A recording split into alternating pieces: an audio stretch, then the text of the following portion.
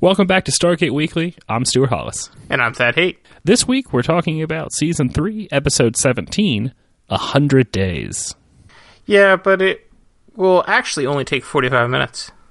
Hopefully. We'll see. It originally aired on the 4th of February 2000 and was written by... The story was by V.C. James. Her only other writing credit is a story credit for the 90s iteration of The Outer Limits. But she was also a production associate for Season 2 of Stargate SG-1. The teleplay was by Brad Wright, and it was directed by David Wary Smith. Our synopsis from TV Guide. A freak accident leaves Jack stranded on a planet with no way to return. That's good. I think we've decided we're not going to read the ridiculously verbose Stargate Wiki. No, because they are ridiculously verbose and also wordy. Indeed. Foreign language titles on this one, we don't have a lot of excitement. Most people call it 100 Days. The French do call it The Fire Rain, though. 100 Days is better. Yeah, I agree. Besides, if we called it The Fire Rain, we'd have to turn off the episode in the first minute, whereas with 100 Days, you make it almost two-thirds of the way through. Mm. So, speaking of The Fire Rain, we open up looking at two moons, maybe, or maybe like another. Maybe they're actually on a moon and not a planet, and they're looking at a... Anyway, there are these two celestial objects in the sky. Yes. And they're like really big, like way bigger than they rightfully should be. Well, I mean, just because our moon is small doesn't mean their moons are small. They seem like way bigger than they should be. All right. Anyway, yeah, they're just hanging out in this field, and we're talking about the fire rain. And it's like, it's the big night when the fire rain begins. That's exciting. Yeah. And apparently it's just meteors streaking across the sky. Yep. And we have one that streaks very close across the sky. Yes. And all I've got to say is, dang, their atmosphere is clear as, well, something that's very clear. Glass. Yeah, that works. Well, it helps that there's apparently only 50 people living here, and they don't have a industrial age. Yeah, I suppose that's true.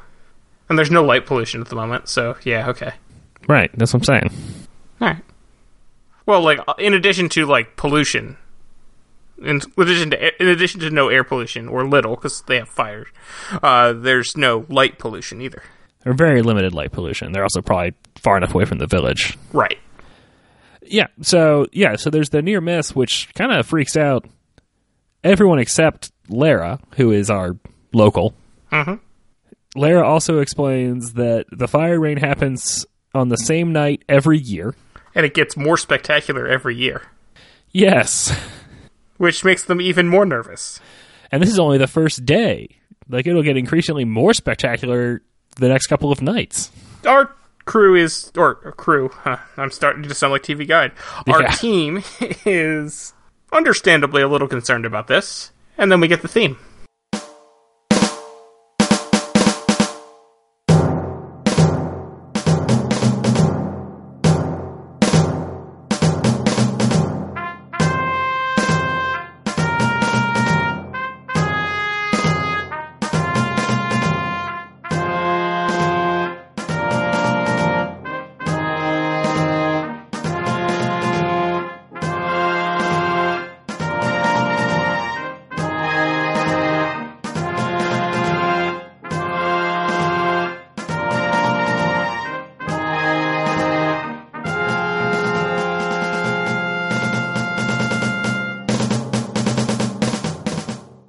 After the theme, we come upon the just cute little village. It's just so cozy.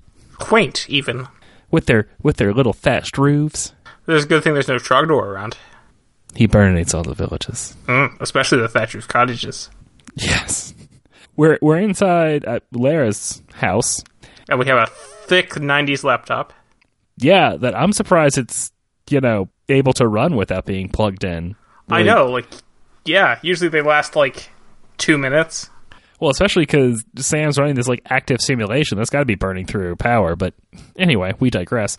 Yeah, she's showing their simulation of their solar system and saying, see, this here is your planet, and there's this asteroid belt here, and at this time of the year, you kind of skirt the asteroid belt a little bit, and apparently you're picking up big rocks now, and that's bad.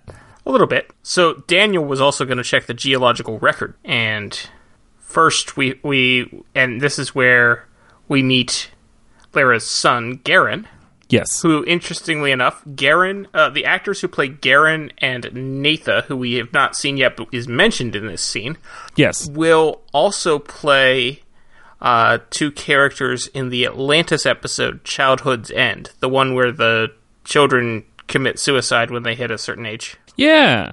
I remember the episode, not them being on it. Right, yeah. Natha, who doesn't get called out by name in this episode, but gets referenced to while Lara is embarrassing her son by saying, "Oh, don't worry, he can show you where the caves are."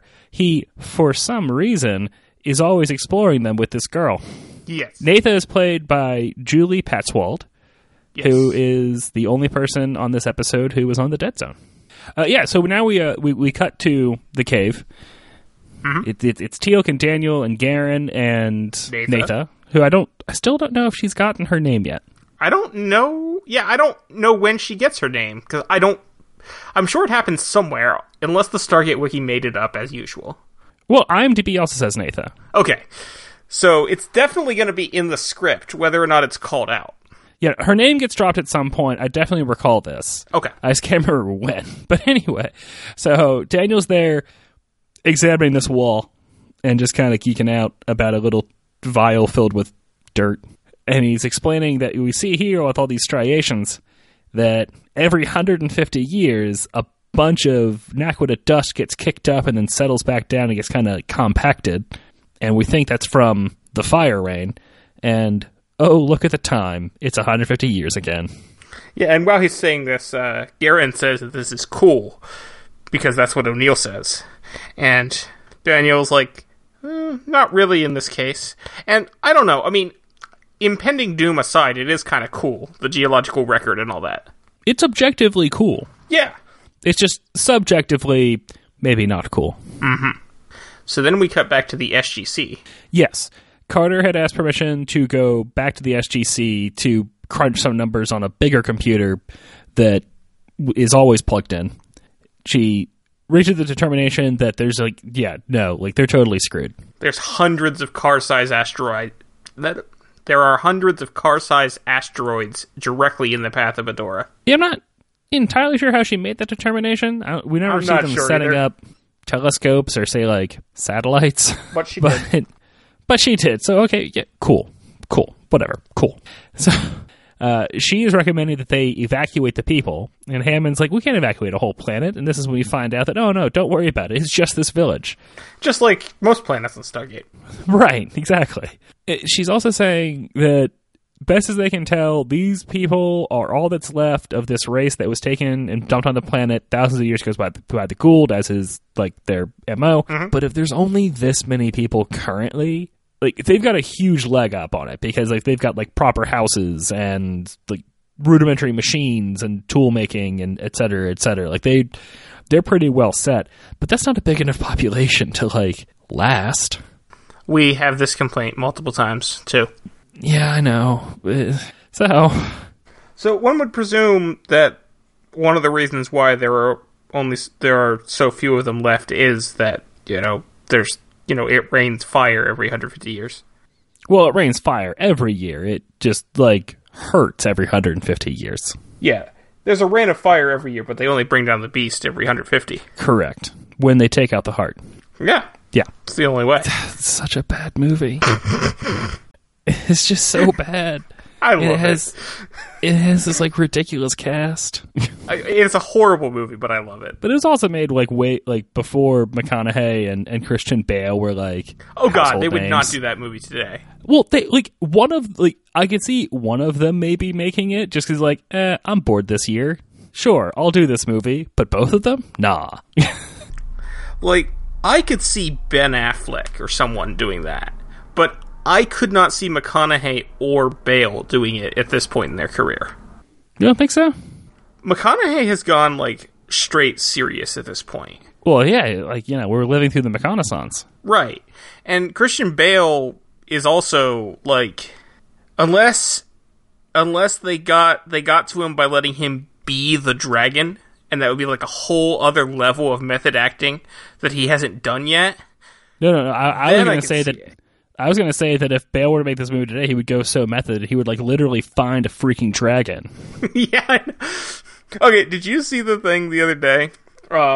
It was going around on Twitter and probably other places. It was happy birthday to Dick Cheney and to Christian Bale. No joke, they have the same birthday, and Christian Bale is playing Dick Cheney. I know. And yeah, the thing that was going around is like, man, Christian Bale is just going way too far with his method acting now. It's true, though. That's what I'm saying. That's what I think. The only way they could get Christian Bale to do that movie today is if they gave him the opportunity to actually be the dragon, because that would be like a whole other step in method acting. And he wouldn't do like the Benedict Cumberbatch way of like putting like the paint on. Oh, he would like go through surgery. Oh God, and yeah, become a freaking dragon. Yes, he would. I do like that Benedict Cumberbatch did that though when he didn't have to. There was no actual reason for Benedict Cumberbatch to do that other than for him to get inside the mind of the dragon. I still haven't seen them, and I'm okay with that. Yeah. I napped through like half of The Hobbit, so... They're not...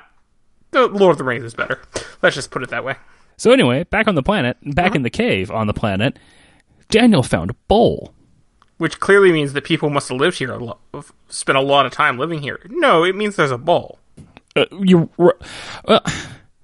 A bowl doesn't end up in a cave just willy-nilly.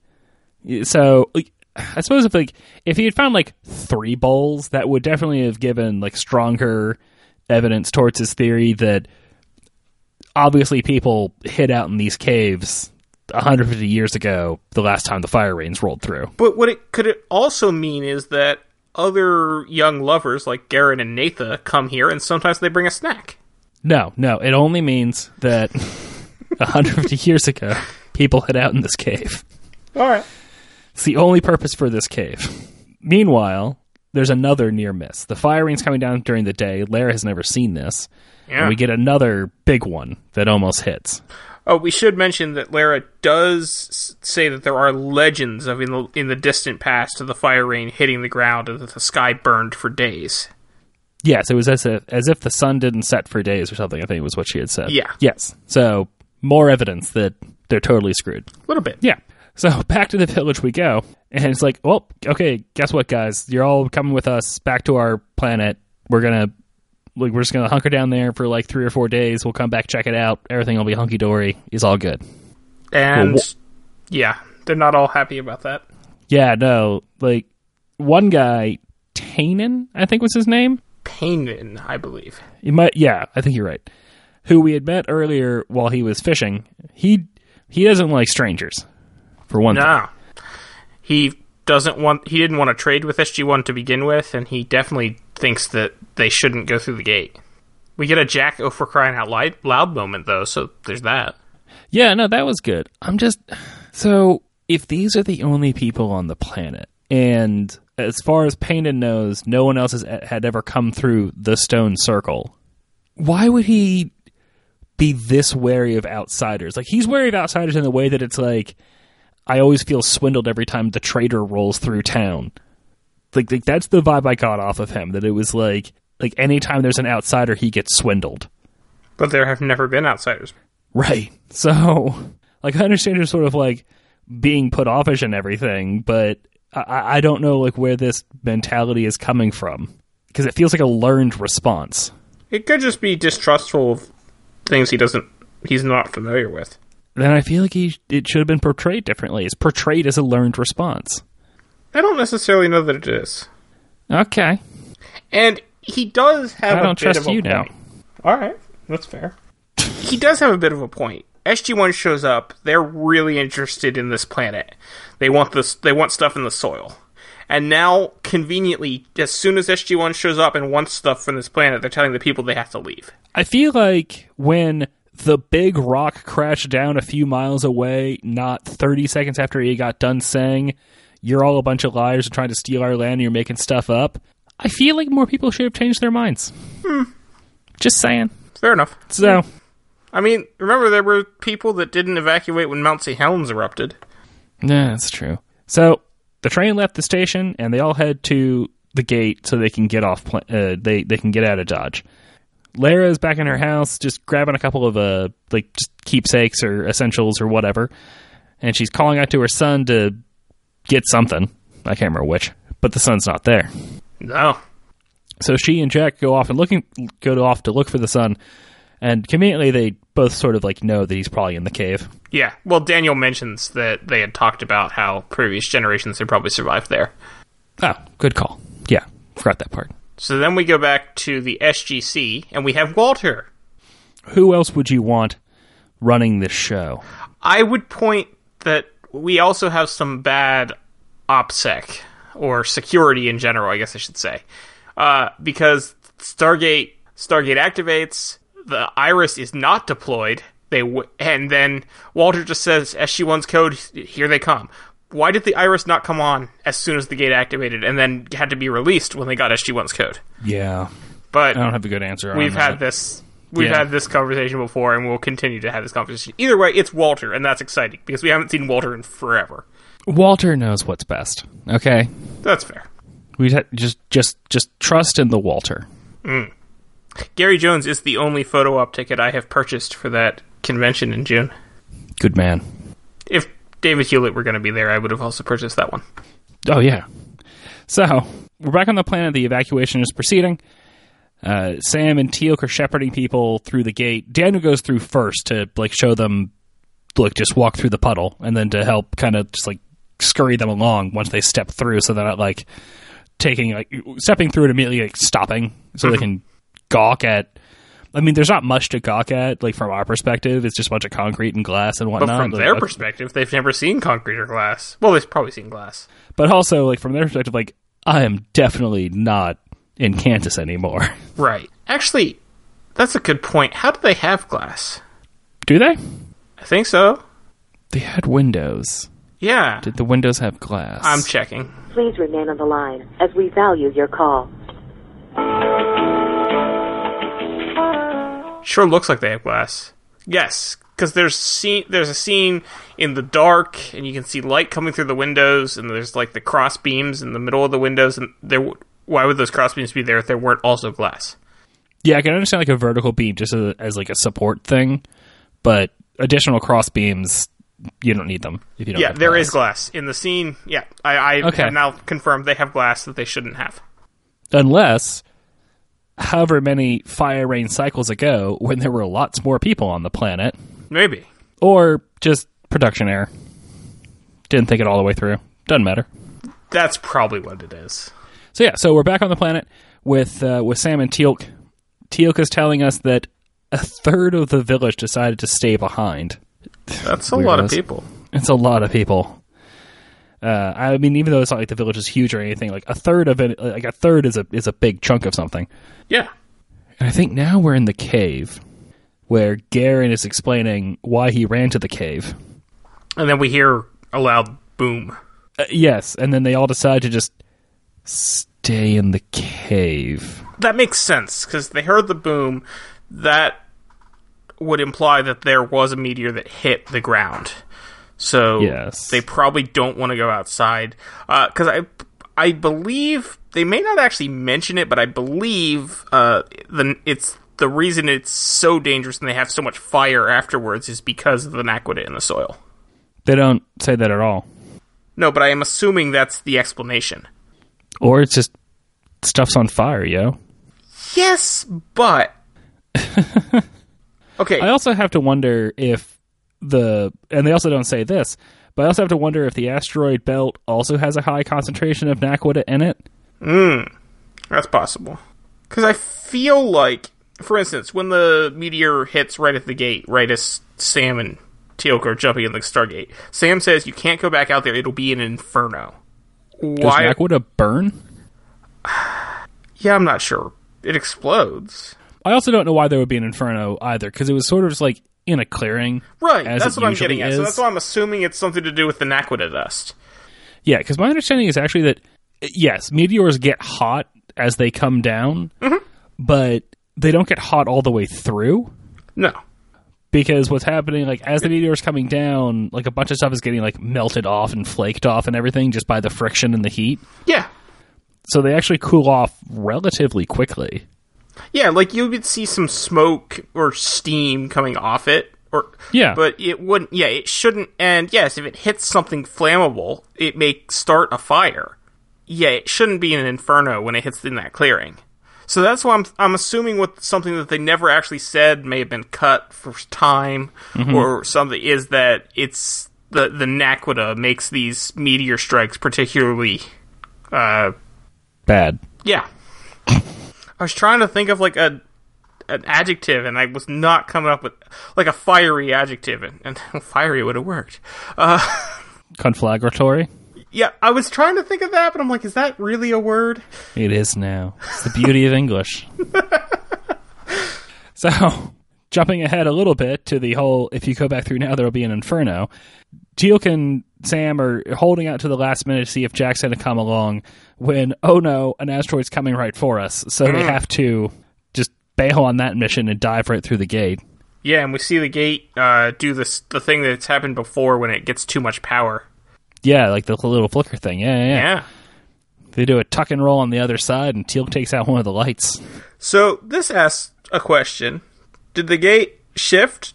Did the wormhole shift to another gate, and, like, the blast of the meteor was channeled through the gate into wherever that other gate was? Ooh. Yes. Okay. Because the Stargate, admittedly, the Stargate wiki raised that point, not original, so that was not an original thought of mine. But that would explain why, for instance, there isn't a huge layer of dust on everything. And why the water is still clear. Especially since the geological record shows that every 150 years is a thick layer of dust. Wait, hold on.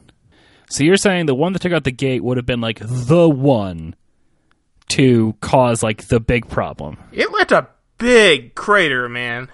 It was a pretty decent-sized crater. And yet but you're also postulating that most of the force of the impact went right through the wormhole. Yes. I can get behind this theory. The big question is, where did it go? It wouldn't have gone through the well, it could have. We don't know. It could have gone through the Antarctic gate. We don't know for sure where the Antarctic. No, the Antarctic gate is in Area 51 at this point. Oh, no, you're right. Well, no, except no. Yes. No, it's not. It got stolen. But it was, didn't it? Yeah, it was recovered. The Antarctic gate is currently at Area 51. It will not be for much longer. Did one of the warehouses at Area 51 just get leveled? Yeah, exactly. Or is it some other planet somewhere else in the Milky Way? I hope it's a Gould one. I'm just saying. Yeah. It couldn't happen to better people. I mean, it's hopefully not like the Land of Light or something like that. Well, no, haven't they like brought in like all the Neanderthals in from the cold on the Land of Light? So now it's just sort of like out in the woods. So, oh, that's a good point. Yeah, okay. So, I mean, it would still be unfortunate if it happened to people that we like, but... Ooh, the medieval people. Their gate was really far away from the village. Oh, it was, right, because they were afraid of it. This isn't going to help their fear of the gate. Whatever. They're really going to be sure that... The fire of Satan... That's what I'm saying, yeah. This is just going to reinforce their superstition. So... Anyway... Or maybe it's that space gate where they found the probe that tried to assimilate Jack. Oh, the moon gate. Yeah, moon gate. It wasn't a space gate, you're right. Yeah, I don't think they've encountered any space gates yet. Yeah, there are so many possibilities, and most of them mean not killing people, so we'll just assume it was that. Yeah, good call. But it probably wasn't Area 51. I feel like they would have mentioned that. Yes. Strangely, the warehouse at Area 51 where the gate was just got, like, just freaking destroyed. So, anyway. Yes, anyway.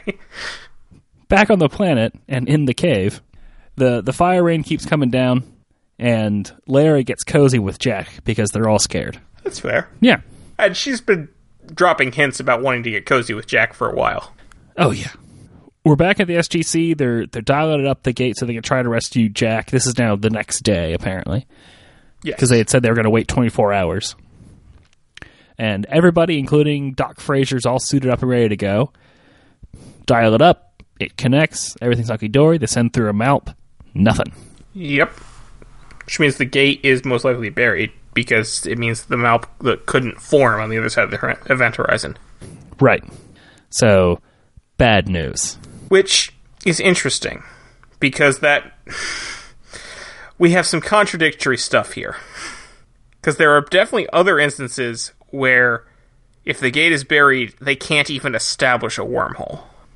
And yet here they can establish a wormhole, they just can't use it. Well, no, because Sam walks us through this. What she's saying is that if the wormhole was still active... Okay, yeah, you're right. Yeah. Okay, never mind. Yeah, so it's okay. Yeah, we're good. And Sam, at this point, there isn't much they can do, because nothing would be able to go through the gate, so... Unless the people on Adora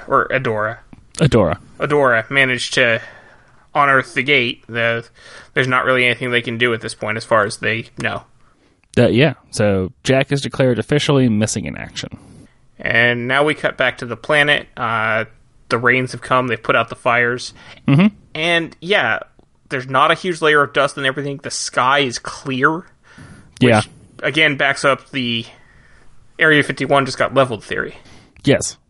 Yeah, so we're back in the village, and in one of the houses, and there's the villagers that decide to stay behind. The ones that are still alive. Yes, because we find out that one of the asteroids hit someone's house where 3 other families were hiding out.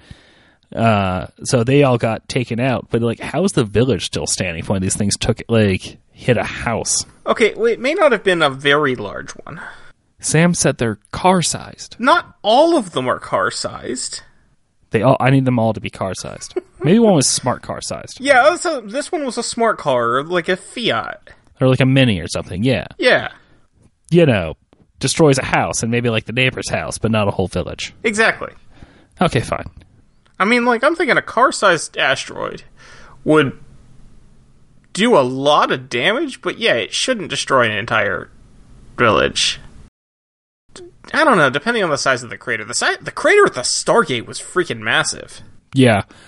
Like a car-sized asteroid is probably like 5,000 pounds. Yeah, but is it still going to be car-sized? I mean, at what point is this asteroid car-sized? While it is still in space, or after it has burned off a lot on its way in? Okay, even if it loses half its mass, it's still 2,500 pounds. Yeah. That's not small. My knowledge of blast radius from meteor impacts is relatively limited. Same. I mean, I know if it's really big, it, kills the dinosaurs. Yes. And if it's like medium size, it levels a Russian forest. But beyond that, I don't know much. Yeah, me neither. There was that one that hit Russia just a few years ago. Oh yeah, there was. But I don't think that one was very big in the scheme of things. Yeah, no, probably not. Huh. There were a lot of dash cam videos. Yeah, it was great. Yeah. They love dash cams in Russia. Mm-hmm. There's so much fraud.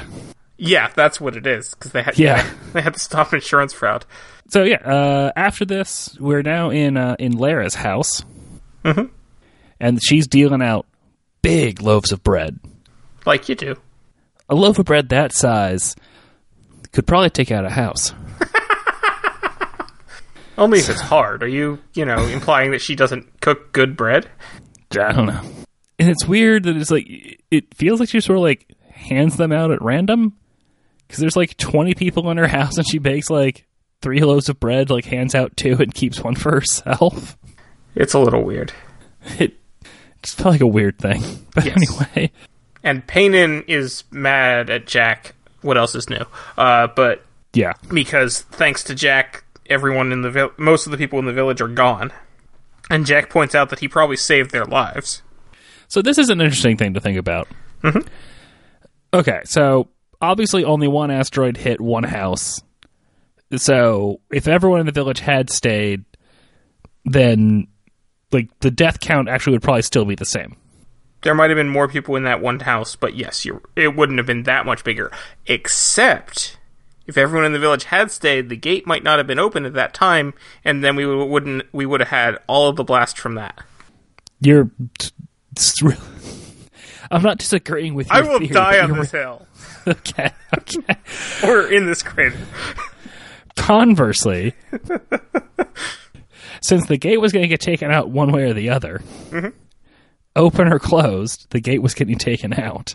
If everyone had evacuated, yes, they'd all be alive and together, but they would never be going home again. That is definitely true. Yes, because the gate would not have been active, so it would have been completely buried. They would not have been able to.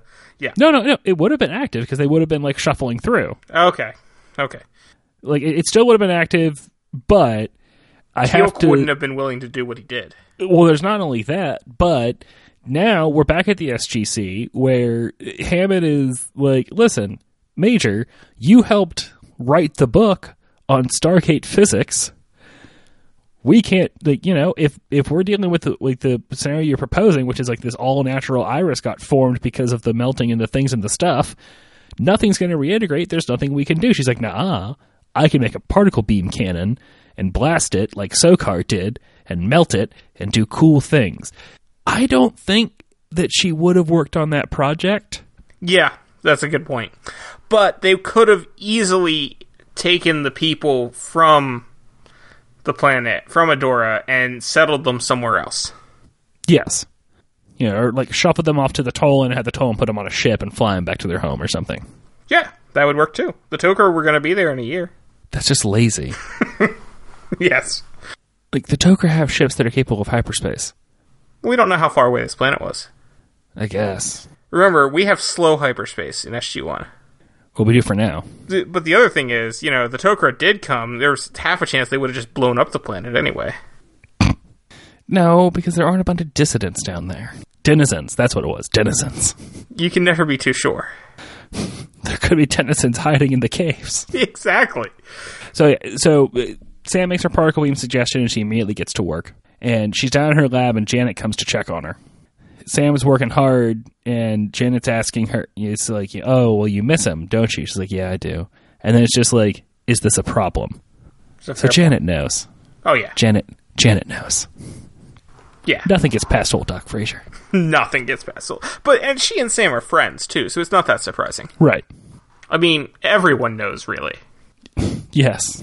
Back on the planet, Jack's just skipping stones in the lake, like you do when you're cut off from your entire planet. And he did briefly try to dig up the Stargate, but stopped. Yeah, we don't see him like returning back to that every day.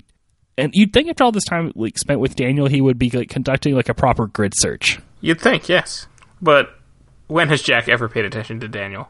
Yeah, he's just like, I'm just going to dig a hole here where I think I remember the gate being. Yeah. Anyway, so he's skipping stones and Lara comes along and she's commiserating with him because, you know, she lost people because they went through the gate, but she also lost her husband. And she tells Jack that when she lost her husband, she mourned for 100 days. And I need you to pick up the rest of the show from here, because obviously I turned it off. Okay. She and Jack, she explains to Jack, yes, you need to move on. And Jack agrees, more or less. And we have the scene where they kiss. And then we're back in the SGC. No, you're skipping ahead. I am? Yeah, no, you skipped the really swell transition. Oh yeah, yeah, you're right. There was the transition. Yeah, because they skipped from skipping the stones to Jack in a canoe. Yeah, because he like walks away with his hand on her back, and the camera pans left, and it's just like this like perfect smooth transition. And there's Jack on a canoe. You're right. That was a pretty good transition. It was great. It was so then after that, he gets out of the canoe and they kiss. Yeah, and this actually may have been like where like the 100 days came up, but like yes, see that's where I was getting confused. I'm sorry, the transition was so good I had to call it out. So anyway, yes, they kiss, and you can see that Jack is accepting life on Adora because there was also not a title card, but like during the transition, a thing came up on screen saying 3 months later. Yes, and then but unbeknownst to Jack. Back at the SGC, they are commencing the firing sequence of the particle beam, and it's operating at 112% of predicted efficiency. Yes, that's possible. Of predicted efficiency, yes. Yes. 112% efficiency would not be possible. No.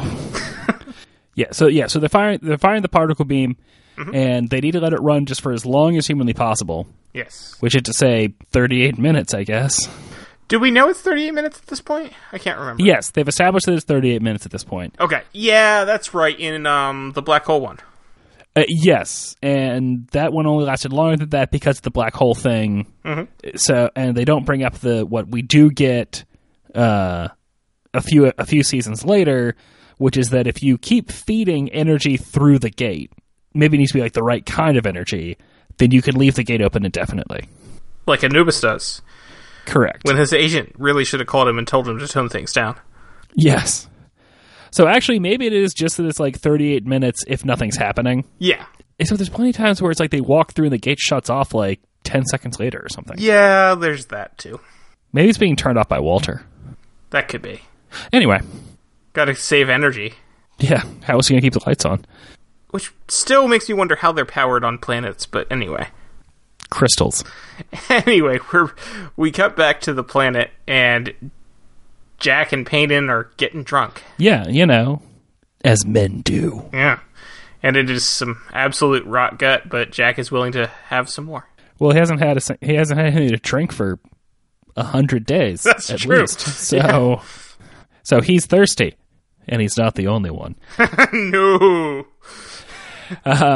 They're watching as Garen gets this handkerchief tied around his eyes and spun around and parked in front of his lady friend, Nathan. And clearly the ancestors guided him, and not all of his friends who moved him directly to in front of her. Right. And then someone pulls Jack up and does the exact same thing to him and parks in front of Lara. Yeah. And she takes him home, and Garen's not home. And then we go back to the SGC because we're done with the particles. And we send them out through. We get picture for a second or so, and then it falls back into the event horizon and is destroyed. Yes, because they have determined that the Stargate is roughly horizontal. So, is that what happens if you try to go into a outgoing wormhole? Does it just kill you? I just assumed you just couldn't go through it. Yeah, I don't know. Or, I mean, an incoming wormhole, not an outgoing. But yeah. Sure. Yeah, if you go the wrong way. Yeah. Yeah, that's what they're really... certainly implying. Because otherwise it would be like the Malp would just like sit there on top of the wormhole and keep feeding video back until the Kawoosh destroyed it later. Right.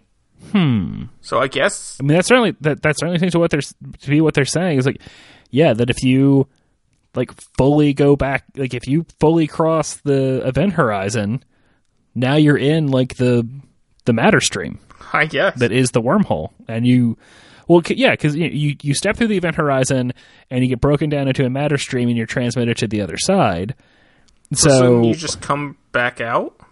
Like, shouldn't the Malp be like stuck in a loop or something? Just like bobbing up and down? Yeah.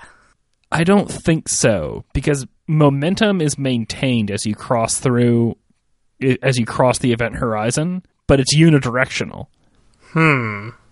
See, my thought was I just assumed you couldn't cross the event horizon going the other way.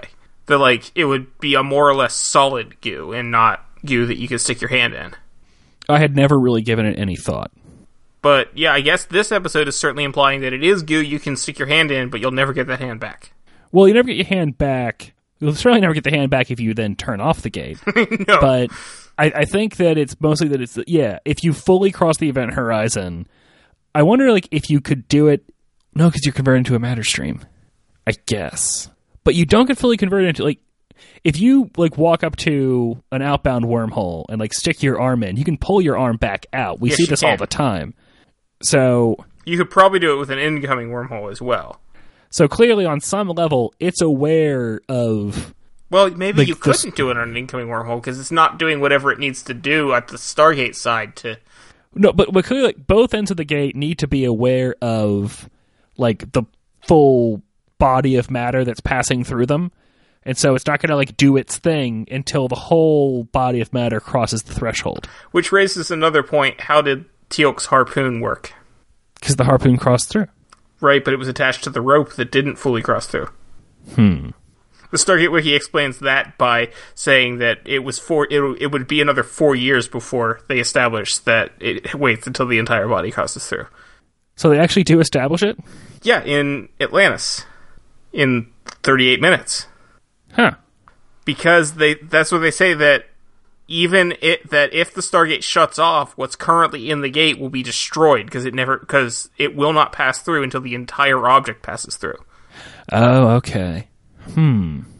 But since that was an episode that takes place 4 years after this one, that was a retcon, and this doesn't apply to that. Fair enough. But what should apply to this? No, it's fine. Yeah, like I was wondering if Teal'c was going to do like sprint and do like a flying leap through the gate and try to like use like an ice, like one of those like ice claw hammer things that ice climbers use, and do like the dual arm flaily thing to try to like grab into the wall as he got to the other side. That would be cool. That would be much more dramatic television. Yes, it would. But anyway, yeah. So Teal'c goes through the gate and pythons himself to the wall, so that he can start drilling up through the top to get to the surface. Yep, and they leave the gate open as long as they can. 38 minutes. Yeah, so that he has light and communication with them. Yeah, and if they'd had the whole thing of like... Well, wait a second. If the particle beam melted the Naquadah in the first place, wouldn't have been able to like keep melting? Couldn't be like, Teal'c, get to the other side and like get as close to like as far away from the the tip of the cone as you can. We're going to fire the particle beam at the tip of the cone. Or why didn't they just keep firing the particle beam until it broke the whole way through, before sending Teal'c through? Just like keep throwing malps at the problem until they've determined they've made a hole. Yeah, malps are more expendable than Teal'c. That's very true. Anyway, we spent a lot of time pontificating on this episode. This is going much longer than I thought it was going to. We promised you 45 minutes. We promised and we lied. Yes. So, there is a scene where Lara is going to throw away Teal'c's old clothes. She takes him down to the river to do so, and she fiddles with his radio, whose batteries are still good. Apparently. Maybe it had been turned off and she just now turns it on? She did turn it on. We hear a click. But still, it's like... But still? 100-day shelf life? That's impressive. Alright, so what kind of batteries would these have been? In the year 2000? I'm thinking it would have just been alkaline batteries. Probably not. No. It looks like there's contacts on the bottom for recharging, so it's probably nickel metal hydride.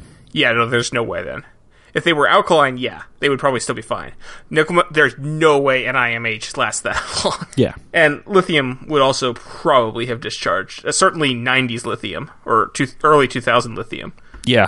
So anyway, yeah. So she happens to turn on the radio just when Sam is saying 20 seconds to shut down. So, right in the nick of time. Yeah. That evening, they're having their evening meal. Jack's trying to explain curling. I don't blame him for no one really getting it. Curling's a weird game to explain. It is. Well, curling had entered the zeitgeist at this point because it was in the Olympics. Oh, okay. That makes more sense now. Anyway, Lara brings up the radio thing, and out the door Jack goes. Yeah. Well, Lara had been debating whether or not she was going to tell Jack about this. Right. Which is fair. Yes. We're only human. Mm-hmm. So Jack makes a beeline for the crater. Starts calling out. Teal'c comes back through the radio, and Jack says, I've got you on RDF signal. Yes. Do you know what that is? Radio directional finding. Okay. So it's a thing? Yes. Cool. I don't know if you can do it with just one radio off another. Well, no, you definitely could, because it would go off signal strength. It'd be better if you had two, because you could like more quickly triangulate. But if Jack apparently has a really good idea of like where the gate was, so he can zero in pretty quickly. And he and Garen get to work to dig from the top, while Teal'c just takes a break, as Teal'c stops digging from the bottom. Yeah, so curling had been reintroduced to the Winter Olympics in 1998. So, yes, it was part of the cultural zeitgeist in 2000. And plus, it's a Canadian-produced show, so they would have known about it anyway. Sure. So. But yeah. So he digs Teal'c out. They then spend who knows how much time completely taking out the gate. Well, at this point, he probably got help from the rest of the villagers, because now they know that the rest of the village... They can bring the rest of the... Yeah, and then they dial out somehow. Do they, or did they dial in? The SGC was not going to dial back in, because once they did, they would vaporize Teal'c. Okay. Well, I thought maybe they had like planned to do it after like 48 hours or something, because they figured either Teal'c made it or he's dead at that point. No. Yes, but if Teal'c had made it, he would need time to get with Jack and then dig out the rest of the gate. And they wouldn't want to. They wouldn't want to like turn it on accidentally. So, future knowledge, they do dig up the DHD because we see it in Shades of Grey. So, yes, they dig up the DHD and dial out. Yeah, and that's pretty much the episode.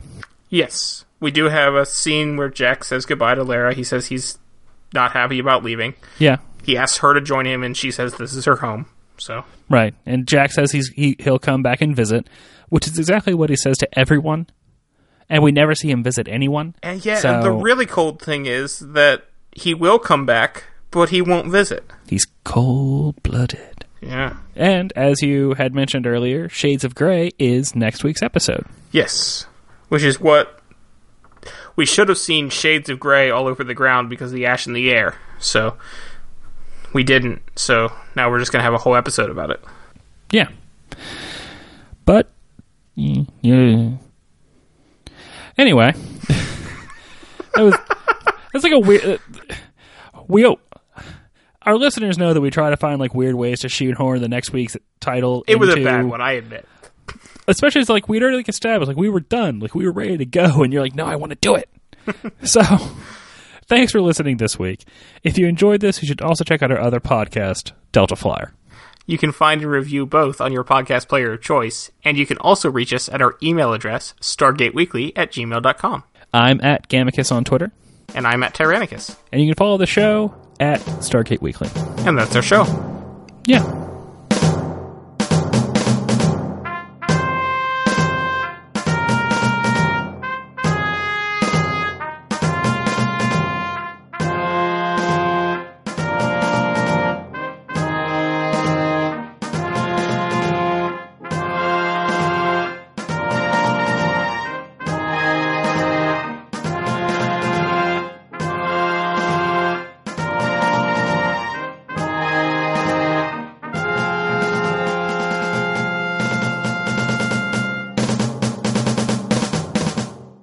Yeah, she was expecting to do like 79 or something, and it's doing more than that. It's like, that'd be what, like 93? I don't know. Is that math good? Because in Ergo, we did we were not so good with math. Where? When?